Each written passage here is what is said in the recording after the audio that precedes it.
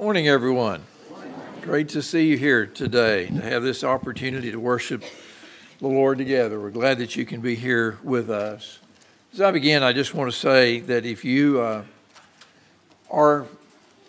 come here today with the thought of following Jesus, that we want to encourage you to do that, and that when we sing the hymn at the end of the message this morning, that you are invited to come and say that that's what you desire to do, and we'll be just delighted to help you to confess your faith in Christ and be baptized into Him and have your sins washed away. Or if you have a need for prayer or whatever it might be, then please avail yourself of that opportunity to come. We are looking at Daniel chapter 6 this morning. It occurred to me that if you just say the word Daniel to almost any child who's been to Sunday school, you know what's going to come out of their mouths next is, and the lion's den. That is one of the first Bible stories that our children are taught, and it's one that sticks most readily in their minds, and it's obvious why, isn't it? It's an unforgettable story.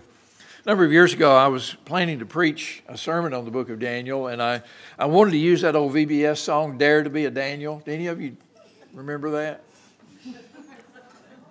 Okay, some of you just don't want to admit that you remember it, but I know you do.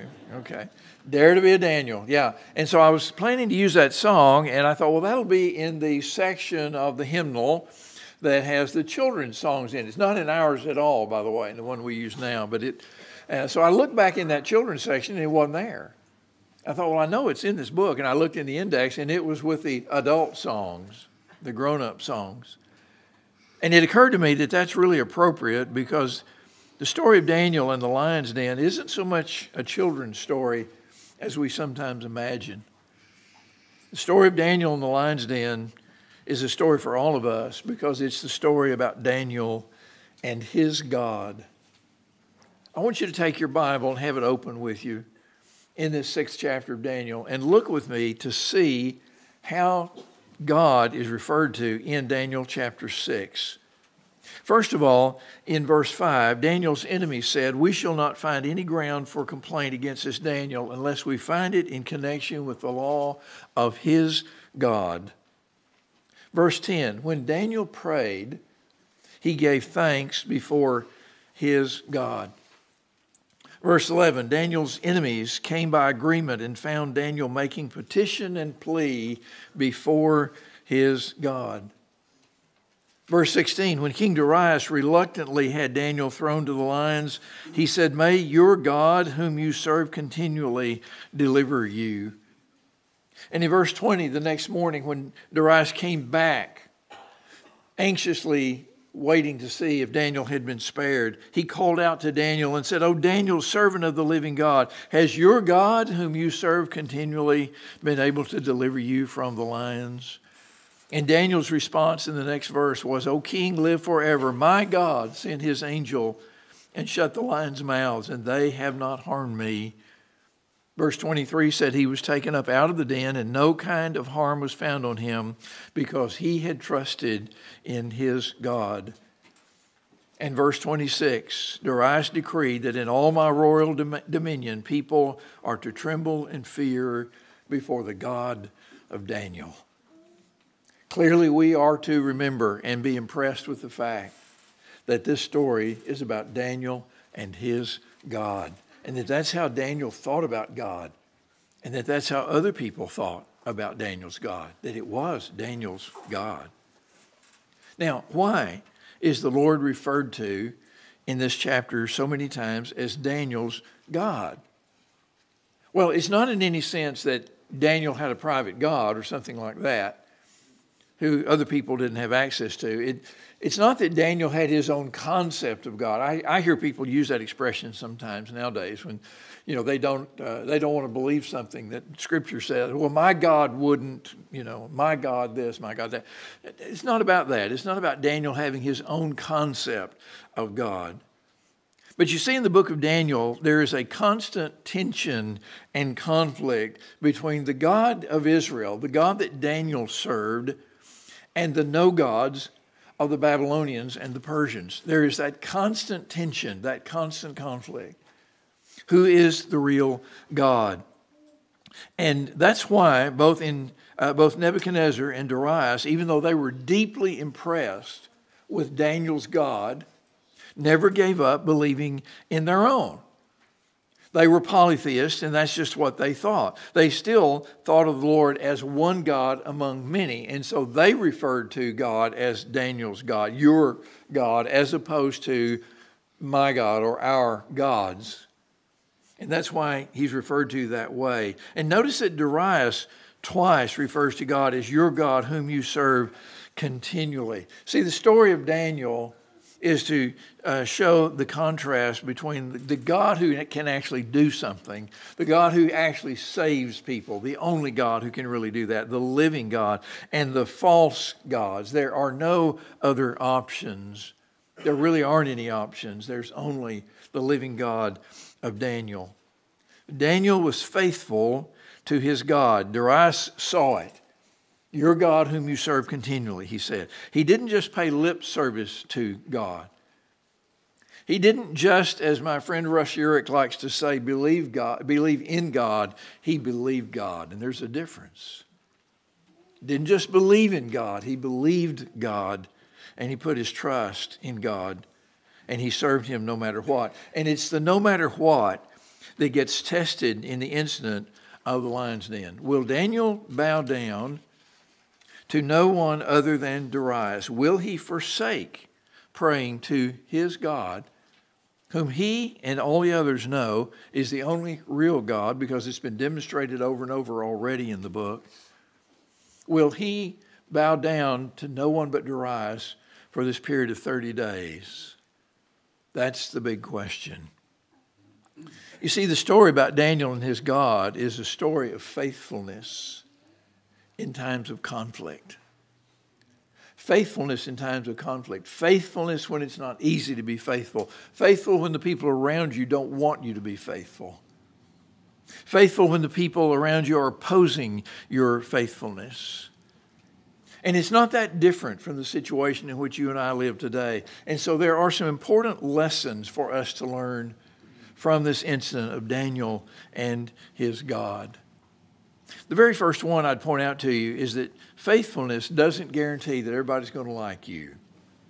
I grew up with the idea that if you did the things you ought to do, then people were going to respect you and appreciate you and like you. And for the most part, that's true. But not always, and especially when it comes to faithfulness to God. Faithfulness does not guarantee that anybody is going to really like you. You notice in the text, verse 4, Daniel had been elevated to a high position. One of three men, kind of the very small cabinet there, under Darius himself, who were charged with running the whole country. And all these other officials had to report to Daniel and these other two, and they protected the kingdom to make sure that Darius suffered no harm. That was an enormous responsibility. Now, why did Darius promote Daniel to that high position? And he was planning to promote him even higher. He was going to move him up and put him in the number 2 position in his whole empire. Why? The Bible says it, because an excellent spirit was in him, verse 3.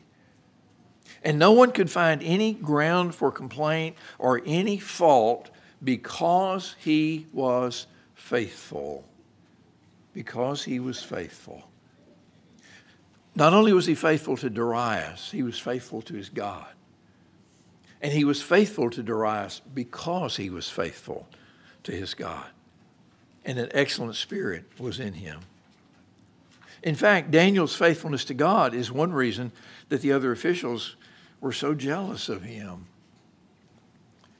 You will find in some circumstances, unfortunately, that Satan will entice your enemies to use even your faith against you.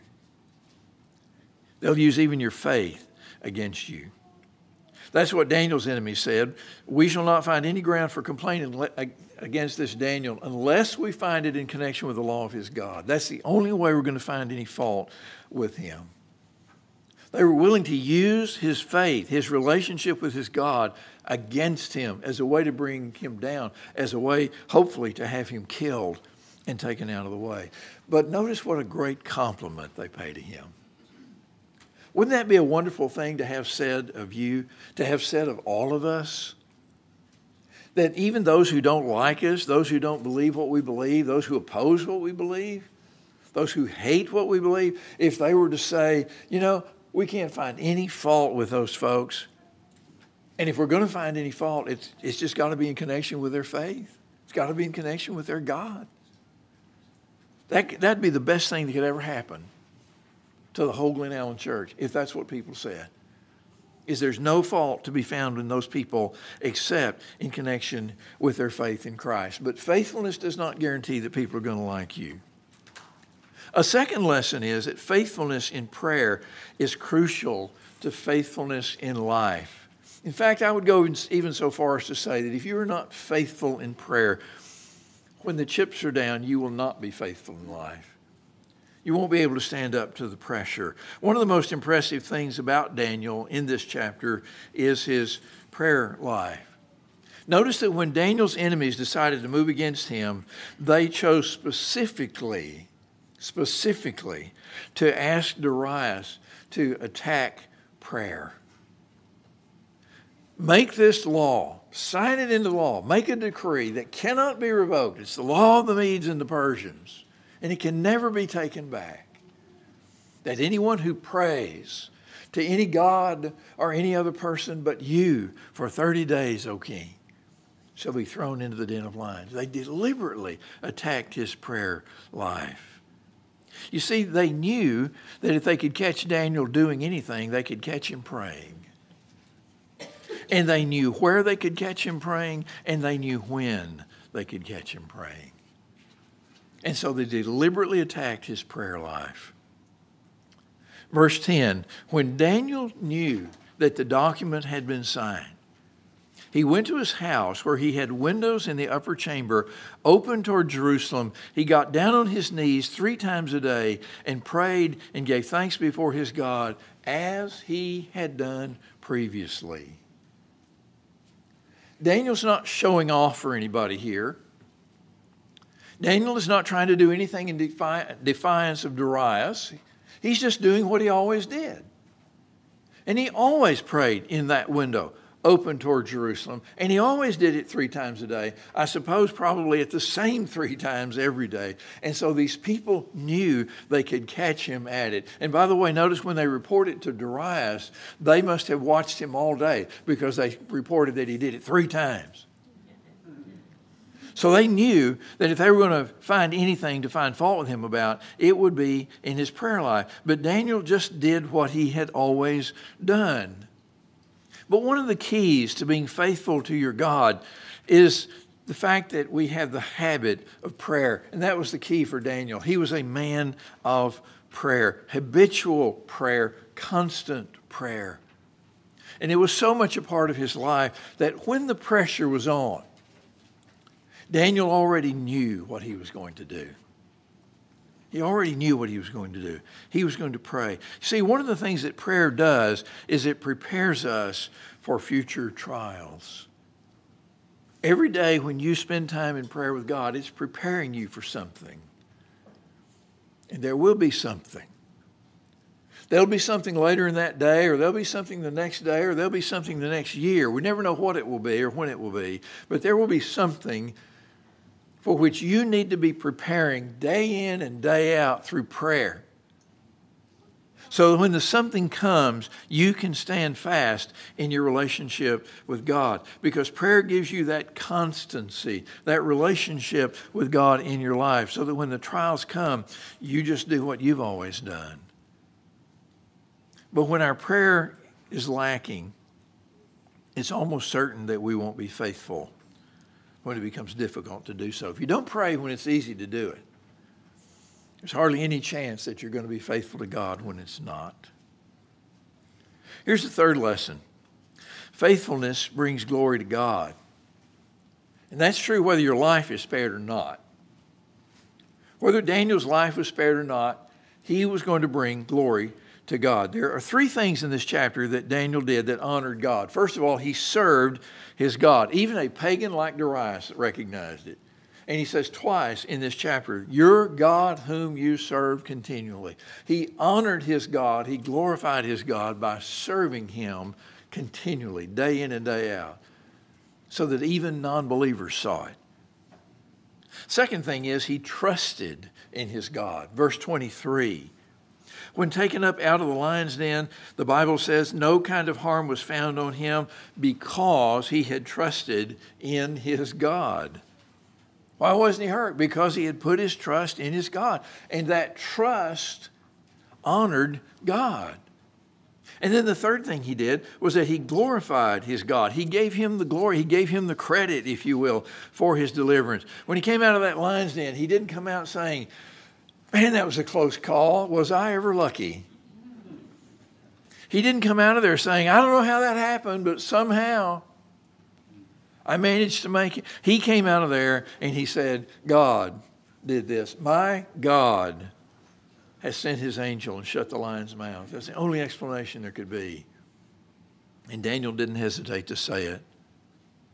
And because Daniel said it, Darius said it too. He glorified Daniel's God. Verses 26 and 27, he decreed that all of his subjects fear Daniel's God, for he is the living God, enduring forever, he said. His kingdom shall never be destroyed, and his dominion shall be to the end. He delivers and rescues. He works signs and wonders in the heaven and on earth, for he has saved Daniel from the power of the lions. That's pretty good theology for a pagan, isn't it? Even Darius could see that. Even Darius is brought to the point of glorifying God because of what Daniel did. I just wonder how many non-believers would be led to glorify God if they could see more of him in us. Do you remember what Jesus said in Matthew chapter 5 and verse 16? Let your light so shine before men that they may see what? Your good works, but glorify your Father who is in heaven. Let them see God at work in you. Let them see God in your life, and they will give glory to God who is in heaven. Daniel glorified his God by being faithful to his God. And then the fourth lesson. Evil may win victories over the faithful, but evil is ultimately self-defeating. It's ultimately self-defeating. Yes, there will be those times when evil will seem to prevail and will prevail, even over the people of God. Don't miss the point that Daniel's accusers ended up suffering the fate that they intended for him. Had they been content with whatever their role in the kingdom was, had they been content to leave him alone with his God, they could have gone on with their lives. But because they had this evil intent of destroying him, they ended up being destroyed themselves.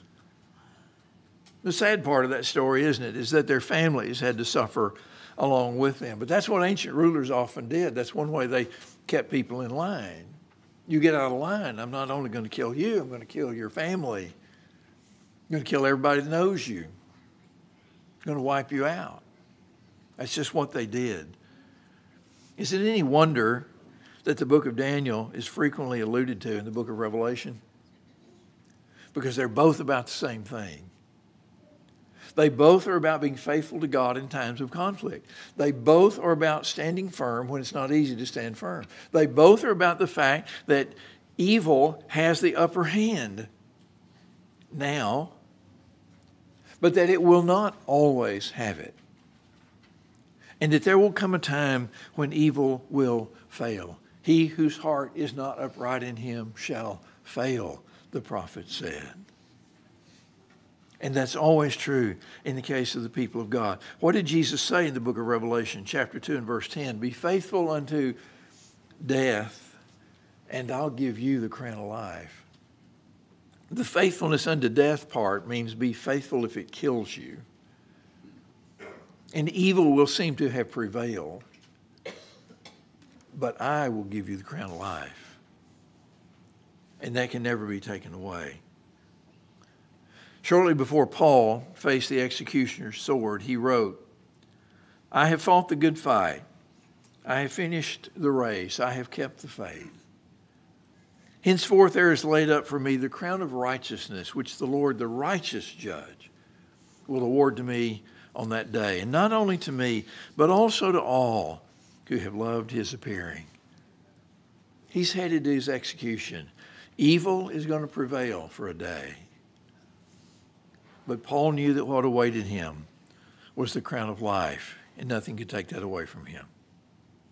And then he said that in spite of the fact that no one stood by him when he made his first defense, he said, the Lord stood by me and strengthened me, so I was rescued from the lion's mouth.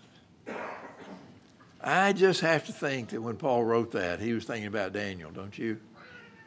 So I was rescued from the lion's mouth. Except Paul went ahead and lost his life. Evil prevailed. But he's received that crown of life. One last lesson, and it's this. We've said it before, and it needs to be said a lot. If you aren't faithful to God all the time, you're not faithful at all. If you're not faithful all the time, you're not faithful at all. You say, well, no, wait, I can be faithful most of the time. But no, faithfulness means constancy. It means always doing what you're supposed to do and serving God. If your refrigerator just operates on certain days of the week, you get rid of it. If your car won't start every 10th day, that's not a good car. You're either faithful to God all the time or you're not faithful at all. Did you notice something about this whole episode? Darius' decree was only temporary. We miss that sometimes. He wasn't saying nobody can ever pray to any other God. He said just for the next month, just for the next 30 days, nobody prays to anyone or anything other than me. Can you imagine how easy it would have been for Daniel to have rationalized that? Daniel could have said, well, God's made all these promises, and I want to stay around to see the promises fulfilled, so surely God wants me to do what Darius said. Or Darius is the king, and I'm a servant of the king, so I better do what Darius said. Or he could have rationalized and said, it's just temporary. It's not going to last. But Daniel did not let one day go by when he didn't pray to his God. And his enemies knew that he wouldn't. They knew that he wouldn't. And that's why they were able to accuse him before Darius. Why do you suppose he didn't? Why do you suppose he didn't just lay off for a few days? Or even the whole month, planning to resume later? Could it be because he wasn't about to not worship and pray to his God even for 30 days? Could it be because he knew that faithfulness means faithfulness all the time, not just when it's safe or convenient or easy or comfortable? Could it be because he trusted God enough to know that even if he died for his faithfulness, he would be better off dying in faithfulness to God than remaining alive and neglecting his God? Could it be? You see, that's very often how Satan tempts us. It's only temporary. It's just this once. Knowing full well that there's a good chance, if he can get us to lay off that long, we might not ever go back to our God. So Daniel was faithful to his God. Absolutely and utterly faithful to his God. What about you and your God? Let's stand together.